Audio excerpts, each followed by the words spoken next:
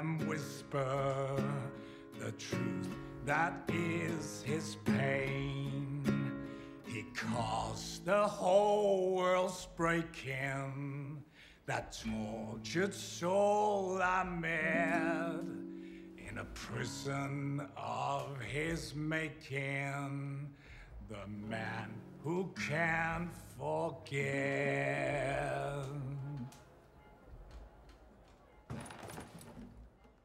Here we are, folks. Episode 3 of this marathon.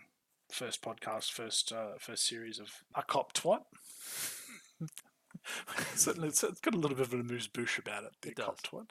Hashtag A Cop Twat. The Couple of Pricks Talk Wheel of Time. I'm Woody. I'm joined here with Nate. Thank you. Thanks for joining me. This has been an epic wait, I think, since the show was first announced and to when we actually get around to do these things. It's been a day, can I just say, because I did watch them again today. I might have skipped through bits, but I kind of watched them again today. I haven't watched them yesterday. So I'm a bit wheeler timed out, so to speak. I'm out of time. You know, look, this is the sacrifice we make to bring quality content to the masses. To the masses. But I think if we should just jump straight into episode 3. Yeah. We've certainly talked episode 1 and 2. And traditionally, episode 3 would be next. It does, because I thought it would be very strange to jump straight to episode 4, but strange shit has happened in the vagaries of the Wheel of Time. So, episode 3, called Place of Safety. We've had our previously on, which ends with big smash cut that Nynaeve is still alive. Yep. Sword to Lan's throat, and boom, straight into a flashback. Boom. And so this was really good. I won't lie to you. I really like this because, as you know, and listeners of the podcast will know, I have an issue with certain types of combat scenes where you have something grotesquely overpowered and huge and strong, and a wee slip of a girl starts slapping them around and beats them up without any type of magical assistance. So you can handle Buffy because Buffy is the Slayer and that's what makes that cool. But other than that, usually this sort of drifts into, oh, come the fuck on. I really liked this because she uses her wits, she uses her cunning to kill the Trolloc, and I really liked that. There was none of this Iron Woman hear me roar. This was really full-on smart, clever action on her part to do this, and it made me believe her as a character, made me believe in her strength, because I went, she didn't say, I am no man, and stab the Nazgul through the forehead, which I know happens in the book, but it's a much better speech in the book. Do you know what I mean? Like, yeah. She was very clever in the use of her sacred pools, which, are they now fucked because there's a dead Trolloc in them? You mentioned before, there's no sacred pools. They don't exist in the book, so fuck knows. Yeah. There was one shot where she, and I've got it written here, she goes full Schwarzenegger in Predator. She just comes up out of the water. Yeah. This scene was fucking cool. Completely really dug it. It's 100% fucking Predator. Yeah. All she needed to say is, if it bleeds, we can kill it. And I would have been fucking done. Yeah, I loved it. Because you could see she was frightened. She splashes down in the pool. She realizes that she can't keep breathing as loud as she can. So she controls herself. And then, that was great. It was good. And then the troll wasn't stupid. Yeah. It sort of looked around. I can't see you anywhere. You must be under the water. Stab, stab, stab with the spear. So she's obviously moved to... I just bought it all. And usually I don't. Usually I'm not. It's not that I'm a horrible sexist pig. That's just an added bonus. But it just fucks with me when I see that sort of stuff. Yeah. Because... suspension of disbelief can only go so far. Exactly. Especially when earlier in the piece we saw an extremely well-trained warrior, albeit a little bit old, held his own for a little while. Fucking struggle. Yeah, and he was fucked up against the wall with it. Like it was not. And even old blacksmith boy, he took the woman out his wife out pretty easy. So soft. Certainly she's not as hard as they made out. Anyway, maybe she should have worked the forge a little harder. Is that wrong? Not enough to cut out. So then we cut back down. She's got Drop on Land, which I couldn't help but hear Liv Tyler's voice. What's this? An elf surprises by a ranger caught by surprise or something. But I went, I can live with it. I'm okay. But she just has her full apothecary kit with her, like right there and then, with the little jars and stuff. I just thought that was a bit. I didn't bump on that. It didn't occur to me that she wouldn't have it unless she went home to get it. Yeah, it's highly possible, but I just thought it was a bit odd. And then she says she's been tracking him, which is cool. So that's an interesting dynamic that I wouldn't have thought that he would have been able to be tracked. Well, he's surprised by that as well. There's got to be something else to that. I wonder. I don't know. I'm guessing that's a bit in yellow. But I hope it isn't just left to the side that she tracked them. I hope that there was some sort of she listened to the wind at least, and it told her where they were or something. But but that brings us. We pretty much roll straight into. I mean, she obviously tries to help Moraine, but then we stroll into Perrin's nightmare, which, if I may take a step back, what I really enjoyed about this whole scene is just how little of a threat he considered her. Yeah. It's like, you have your sword against my throat, and then just oh, by the way, clunk, fucking cold cocks her and knocks her out. Disarmed her, and that was it. And then she wakes up tied to a tree. Yeah.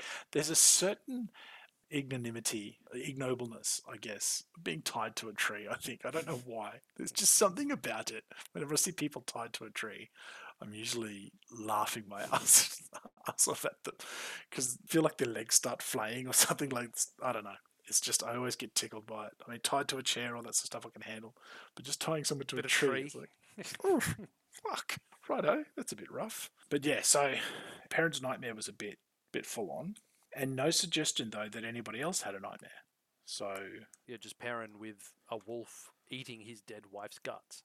Yeah, so I then thought, Jesus, I hope she is pregnant. Like, I really backtracked because I thought, oh, there's some Game of Thrones shit there if that's going to... So, I don't know. But that was pretty full on. So something's clearly happening with the dreams. Yeah.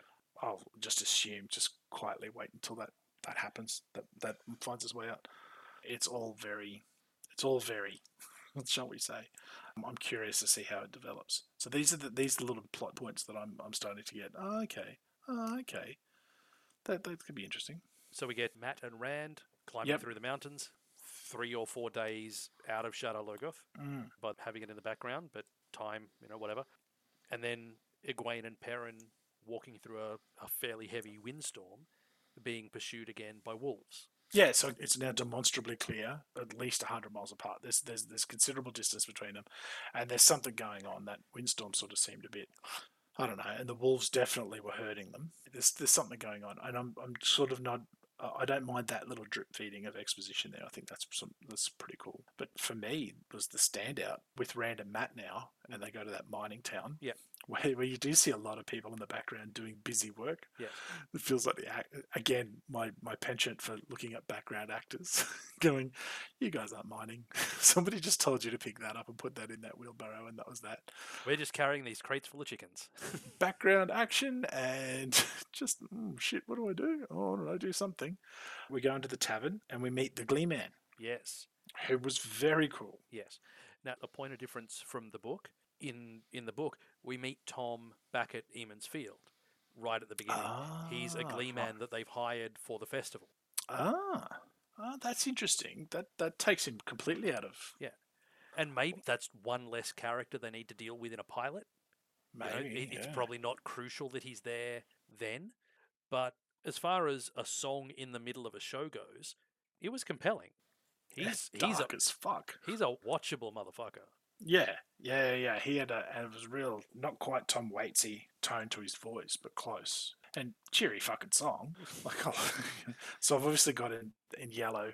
I wrote this a little note to myself. There's more of him. Well, we kind of towards the end of the show figure out that there is going to be more of him, but I liked him. I liked him a lot. And I think this is where I bump on great characters introductions that tells you everything you need to know about the character. Yeah. And his first interaction, the song, the commanding presence he had in the room. And just the attitude. The attitude. Then he robs him, and then he says, no, this is a fucking valuable life lesson. Yeah. And everybody's like, immediately got his back. Yeah. You went, okay, I now know everything I need to know about this character in the context of this story. Yeah. He is 100% a fan favourite. Oh, right, okay. He's a little bit different in this, but literarily, absolutely a fan favourite. When I had cast this initially in my head, he's written as a little bit older. To me, he was always young Patrick Stewart. Or younger Patrick Stewart. But I am 100% on board with the dude that they've got because he's fucking cool. Yeah, he's got a real watchable quality. And that's good. There's something about, and again, that's just what separates people from piss weak actors, I guess. That's what it really does. there's a charisma and a watchability about him that suits obviously the character that he's playing, because that's, he's a glee man, he's an entertainer, so that's there. Really good introduction, and I really enjoyed what they're doing with him so far. As they come into town, just a minor step back, we notice a dude in a cage just stuck full of arrows. Matt notices that he's got a gem or something on his belt, which is very much in keeping with the Matt that we know up to this point. But dead dude in a cage, which is fun. Yeah, which we come back to a little bit later on. And I think I might have mentioned in probably episode 1, my 2 favourite, funniest points in the show with 2 things that Matt said. I missed it when we were talking about it. In one of the cutaways where they're walking through the mountains, they're saying, we've got to go to Tar Valon, which is city of Aes Sedai. And Rand says something like, all roads lead to Tar Valon. That's not how roads work. Yeah, that's right. And the other one was, and she does throw fireballs, so let's keep on her good side. I thought it was a clever that was quite good. Yeah. And again, to touch on something that you mentioned in episode 2, we do see Matt start to lose some of his fun. Well, I've got a little note here that says, Matt is acting like a knobhead. Horcrux says what?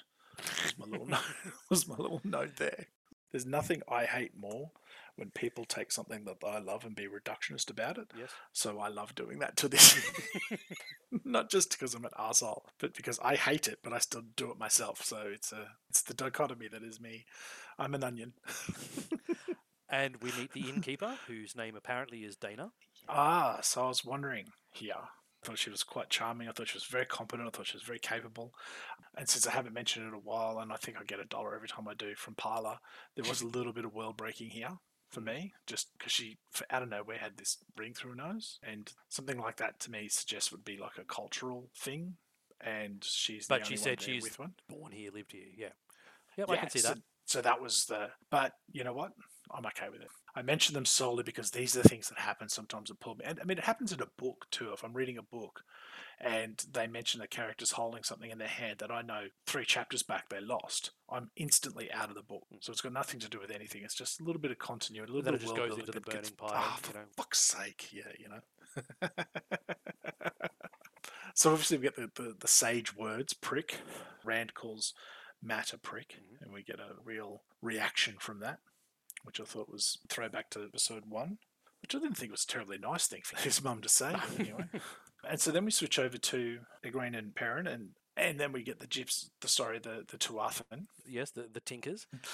The Tinkers. The Tinkers and Thieves. Yes. Now, see, here's where I'm going to shit all over everything I just said.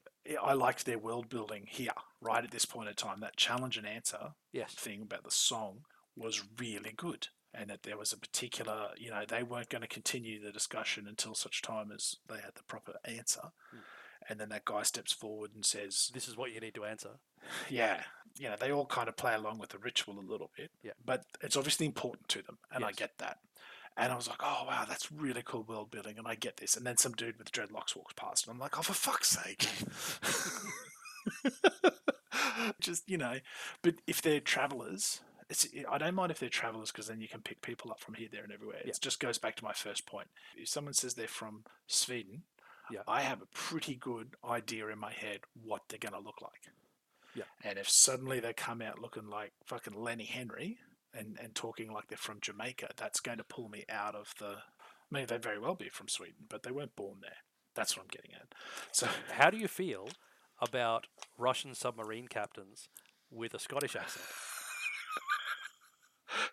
Well, to be honest with you, I remember that watching that as a kid, and I turned to my mum, who was watching it. I said, does he ever change his voice or anything? And I hope your mum just fucking backhanded you and said, you put some fucking respect on his name, Matthew. Disrespect. Who the fuck do you think you are? And she went, no, he's Sean Connery in everything that he does. And I went, oh, okay. Yeah, it's a good point. It's not the first time it happens, but it does take you out of it. Yeah. I mean, fucking Harrison Ford's god-awful Russian accent in The Widowmaker. Yeah. And then Liam Neeson just steps up and starts speaking with his Irish brogue. It's like, you motherfuckers just not even trying. Anytime Rust Lovemus on Maximus Decimus Meridius, mate,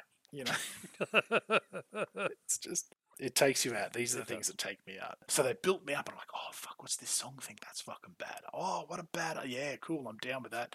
All right, yeah. And then, oh, Edelman, the big fucking dreads come past. I'm like, oh, there we go. But they are gypsies. They are itinerant. They're not from any one place. So I think you need to let that one go. I'm going to let it go. I am going to let it go. Eventually. About an hour and a half after we finish recording, you'll be like, no. I'll still be on about it. And your wife will be, just shut the fuck up. I'm trying to sleep. I've got work tomorrow. I don't care about the dreadlock guy. But Trina, you don't understand. It's world breaking. So then we're back to where pretty much they eat, which is nice. Yes. And they get fed. Mhm. Everyone seems friendly, genuinely friendly. Like I didn't get any sinister connotations out of them at all. Mhm. And then, but now all of a sudden, we're back to The what's her mining name? town? Dana. Yeah. And that you guys are into each other banter was fucking cringe. I'm not going to lie. That was just cringe. It was so. And not only that, his flat out refusal. He said, no, that we're not like that. And she's like, yeah, well, whatever you reckon. Like, it was actually having the opposite effect of what it was trying to achieve. I haven't read the source material, but I'm willing to bet cash money that that's not from the books, that they don't make out that they're The like whole this. thing with her is done in a different way. Right. The things that happen, Yeah. but not with a barmaid in a mining town. That's created for this. One thing I will say, my other favorite line. So the guys are going to go and work for their food, like Yeah. work for lodgings. And there's sort of a suggestion that maybe she's a bit keen. Rand gets the axe, says, "Oh, should we take turns?" Well, if you think That's she's up right. for it, oh That's right. fuck! that That's just right. killed me. I That missed that. absolutely Yeah. killed me. I thought that was fantastic. I remember it now you've mentioned it, but I didn't. Yeah, I was too busy fucking going off about the dreadlocks. That was good because that was the prick moment. That was when he walks away and calls him a prick. And there was a really good line, a barmaid with a stubble on her face, and I blunted my razor shaving your wife's back, which I thought was a good little. Yep. As a former barman, it was always nice to have a few zingers up your sleeve to tell people A to little bit of fuck off. banter. Yes. But yeah, I'm afraid that when she's got him in the room and she's, a bit of slap and tickle and no one can hear you and all that, and I'm like, oh, what are you doing? Like, who talk? No one, really? No one talks like this. No one talks like this. And anyway, yeah, not like this. No, not like this. Not like this. It's just strange. My problem is I really don't like people who don't have ideas thinking they can improve on someone else's ideas. I think they're doing the same thing with the new Lord of the Rings series. They should just stop it. I think they're trying to add something that it just felt gross. And all I can think of, and I don't mean this in any other way, if that had been reversed, that would have been, even I would have been throwing something at the screen going, for fuck's sake, like if that had been a male bartender suggesting that there were two girls, it was just gross. I didn't It was just like unnecessary. It didn't add Yeah. add anything. And what would make it even worse is if it's, hey, let's put this in there to show that we're cool with gays. But it achieves the opposite. You're supposed to be able to say to somebody, oh, no, that's not how it is. Usually a normal, rational, free-thinking person would go, oh, sorry, you got the wrong idea. She doubles down. Oh, sure, it's not. Yeah, whatever, whatever you guys get up to, blah, blah, blah. Yeah. And the reason I'm harping on it is because I think this was a missed opportunity with her, because when she does betray him, that felt like it was completely out of nowhere. And I think what would have been better is instead of using that time, she could have asked her, she might have suggested, oh, unless you guys prefer each other. And he says, no. She looks interested. They start flirting and drinking. And then I would have liked her to start saying a little bit more about the dark friend or the dark one or whatever. Yeah. Because that's a cool element to the story. Because I didn't expect it. And so it sort of came out of nowhere. Whereas I thought that if she had been a little more seductive in her way of trying to get him to stay where he was, and maybe sow even a little bit of doubt in his mind about maybe the dark side isn't the bad side. Yep. But meanwhile, she's locked him in there. She's now admitted that basically knew who he was and is betraying him, and now she's got him at sword point. None of that's going to work. It just felt a little cookie cutter villain for me. I think it would have been a little bit more interesting and a bit more of a setup if she'd sort of said, well, when he talks about the dragon having broken the world or something, she says, well, what do you know about that? Do you know what I mean? Like if she'd tried it a bit that way, then her betrayal out of nowhere, when she says, oh, was it the braid? It was a little bit like, holy snap and duck shit. And I felt that both times when I watched it, because I looked for it again. And I went, yeah, no, I think that was just a not done well. little mishandled. Yeah, it could have done a lot better because then she just gets fucking jacked by the Glee Man, which is great because now we see him again. Although before that, we have the scene where Matt goes to the dude in the cage. Yeah, he does. So, yeah, do you want to talk us through that? Because that was really interesting. So we cut over to Matt, who's standing at the cage with the dead guy, and Tom, the Glee Man, comes up and said, "Hey, what are you doing here?" And he says, "Oh, we're just passing through." And I said, "No, I don't mean here. What do you mean here?" Yeah. And we get out of Matt that this guy's got gems. I'm going to pick this guy's pockets. And what I really liked was Tom was like, "Well, fuck, we've all been desperate. There's no real judgment. Yeah. Maybe a little bit of judgment, but fuck, son, you got to do what you got to do." Yeah. Then turns his back and says, "Let me know when you're done." Yeah. Which I thought was interesting. So I'm asking a question that I actually don't want answered, but I'm wondering if does that gem have anything? Like I said, I don't want this answered, but I'm wondering if that gem actually has some sort of significance, whether he'll get caught out from that later. But I did find what I wrote about it, and that was the idea when he says, "Oh, well, you can tell he's an allele or something." That's one of the big pronunciation things that I have differently.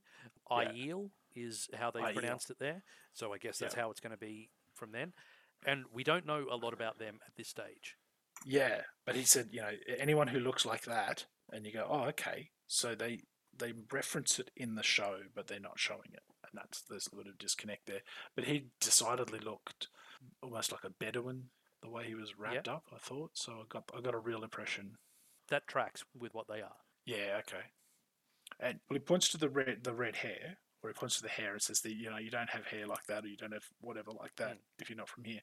So obviously, this guy arrives. He's not from around here. I don't know why apart from the fact that he's just not from around here, they killed him. So that's the only thing I got out of it. So unless there's a vibe somewhere else that maybe they're an ancient enemy or something, or maybe they just hate people who don't look like them. I don't know. It was just weird. I can't really recall exactly why. Although he does talk about, the fact they just don't like people that don't look like them. Yeah, that's it. The Aiel, and it's going to be difficult for me to keep pronouncing it that way because I've pronounced it a different way in my head for, however many years reading the book. They're a whole other thing, for my money, probably one of the best creations in the entire universe of the Wheel of Time, not the whole universe because, beer exists. But they're a really unique race. Snippets of them in the first couple of books, but we don't see much of them until book 3. Right. But there is some stuff in the trailer that makes me think that even in a flashback, we're probably going to see a little bit more of them to flesh them out. Right. Okay. Oh, that's interesting. Because we have that cool moment. If you can pick his pockets, you can bury him. Yeah. Which I thought was a good character moment. Mm-hmm. Then we switch back to the city where we've got the run through the streets. We'll fight. Or he catches up with Matt and says everything's not as it seems. Mm-hmm. And then tunk, straight through the throat. Which was, I tell you, I watched that again, and they did the effects well because you can actually see the knife just before it goes into the back of the throat. Oh, so nice. It was really good. They didn't jam that. Of course, the Glee Man just sort of seems to materialize from convenience. But anyway, I liked him, so there you go. Because I like the character. It's okay. Yeah. He can be Batman. But of course, I've got a few things here. These ominous words. So she says, "All 5 of you," to which he says 5, because that's there's only 4 of them. Yeah. And then we've got ominous words of east. They just happen to be going east, and east is where the White Tower is and stuff. East is good.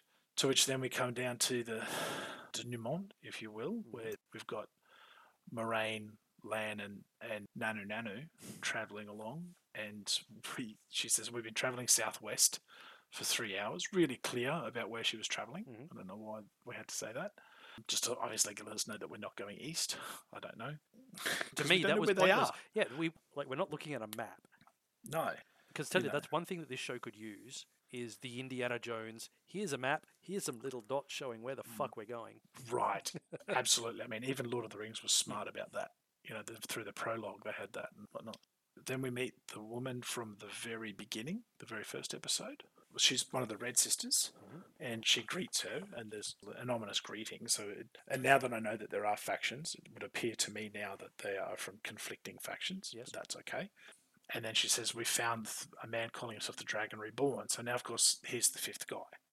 And it just seems a bit strange because even their internal marketing on Amazon Prime says, well, I'm just guessing he's the fifth guy, to be clear. I mean, 4 + 1 makes 5. It seems a bit shake my head sort of moment there, but it says the lives of 5 young villagers change forever when a strange and powerful woman arrives, claiming one of them is the child of an ancient prophecy. So hang on a second.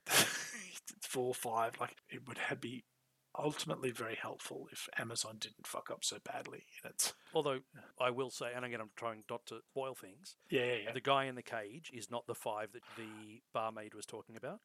Oh, okay. All right then. Well, then you best say no more. Well, they're talking about the 5. There are 5 people who left that village. You've got the 3 boys, Egwene, and Nynaeve. I did not make that connection. Oh, fucking spoilers. I didn't make that connection at all. There you go. Fuck a duck, eh? So this brought me back from Into the Fold. Yep. This episode. Mostly due to the Glee Man. He has a name, but Glee Man's too cool.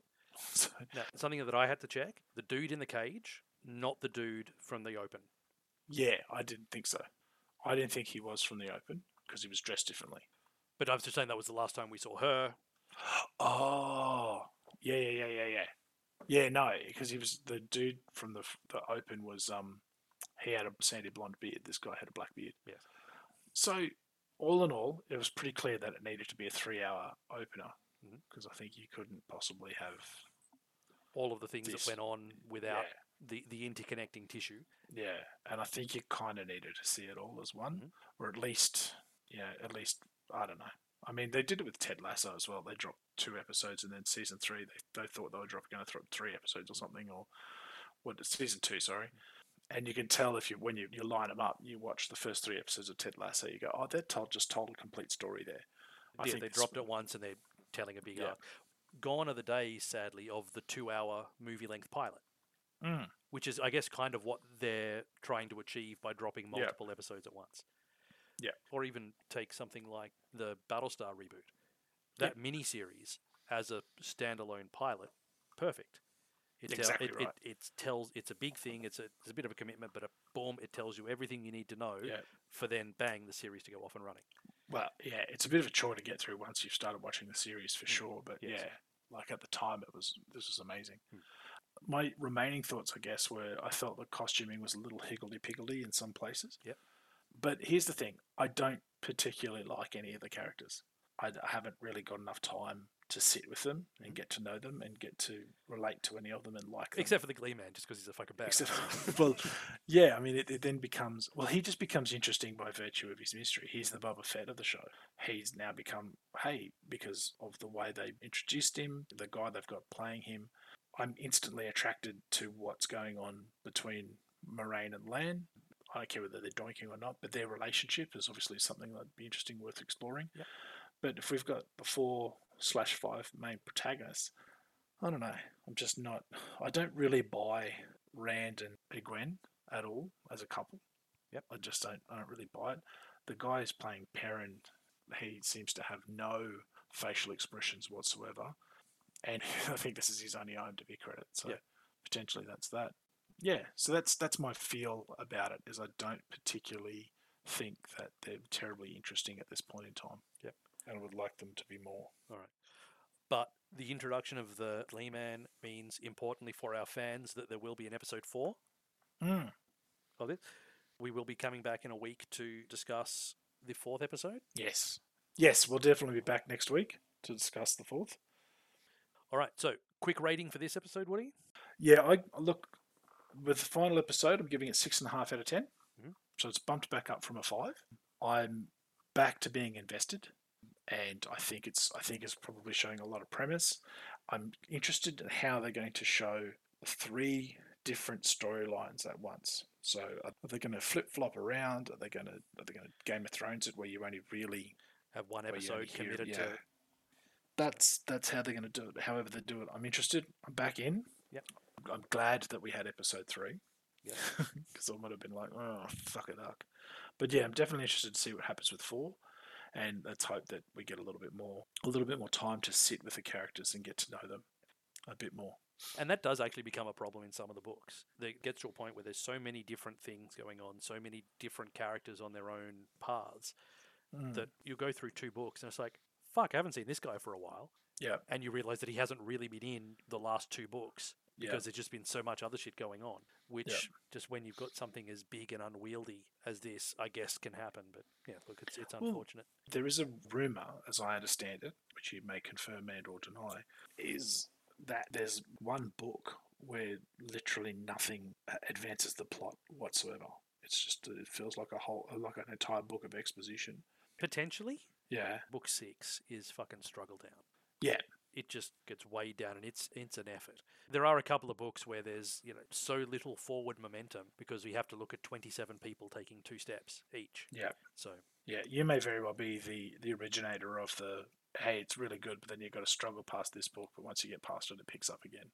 Theory that I have. And I've read in forums where people have actually said, look, it's a little bit confusing, but you could probably read books 1 through 4, skip 5, 6, 7, and then pick it back up in 8, and you'll be fine, sort of thing. Here's the cliff notes of what happens in between. Yeah, you could do that. And, I mean, I thought the same thing with Song of Ice and Fire, especially when I read the 4th one, I think, is A Feast for Crows. And it either takes part in the north or it takes part in the south. And then the next book takes place at the exact same time frame in the other area. Oh, fuck me. So you're thinking, Christ on a cracker. Like, I get it. I really get it. But no, it's too much. It's too much. Yeah. And you could have had an editor savage that. But let's bring this puppy home. I've enjoyed it. It's good to be back in the saddle again. It is, in the socially distant and COVID-friendly Nakatomi Ballroom. Mm-hmm. But yeah, it'll be interesting to see where this show goes. I don't really have any predictions. I had thought I might. Mm-hmm. Well, you've got a couple of yellows. You've got a couple of yellow sections. I will be keen to see how they progress, both from what the show does and how your yellow progresses into stuff. Sure. Well, unlike the couple of podcasts, I'll keep these notes. I'll stir them up, and so I can go back to them and refer to them as we go through. So at the end of the series, we'll just give a scorecard. You were right on this one. You were wrong on this one. Yeah, see how we go. This meant nothing. Yeah. Yeah. That could be something, because I might have been fixated on that jewel that he took off the allele at Ariel. Oh, yeah, we're both going to fuck that up off the body. Yeah. It may not mean anything, but it's like, damn it, it really does. You're too much of a Chekhov's gun, man. Yeah, exactly right. Exactly. If you're not going to put a gem, don't put a gem in the first scene if it's not going to shoot in the 4th act. But other than that, it's been fun. So thanks, listeners. I don't know how you've decided to consume this and how we've put it out, but thanks for sticking with us. And I think in the main, the cobwebs weren't too hard to blow away. Look, I think we did all right. I think we did all right. Considering that it has literally been 4 years since we put out an episode. Yeah. I think we did okay. Yep. I think so too. Well, then that's enough patting ourselves on the back. We can still be found on Twitter. I'm ACOP Woody. I'm ACOP Nate. We still have the ACOP Facebook page. The cobwebs will have been blown off that because I can't imagine much has happened with that. To be honest, it used to just post death notices. So it's quite morbid for a while. I get a few notifications every now and then that we've got new viewers. So I'll be trying to bring that up. And obviously once these podcasts are released, we'll put the links up. I'll certainly be putting the link up with the Billy Zane Wheel of Time pilot. I need to watch it. I haven't watched it. I need to. Yeah. Oh, yeah. It looks great. But until next time, I've been Woody. I've been Nate. And we're a couple of pricks. There's still a rebel in his soul.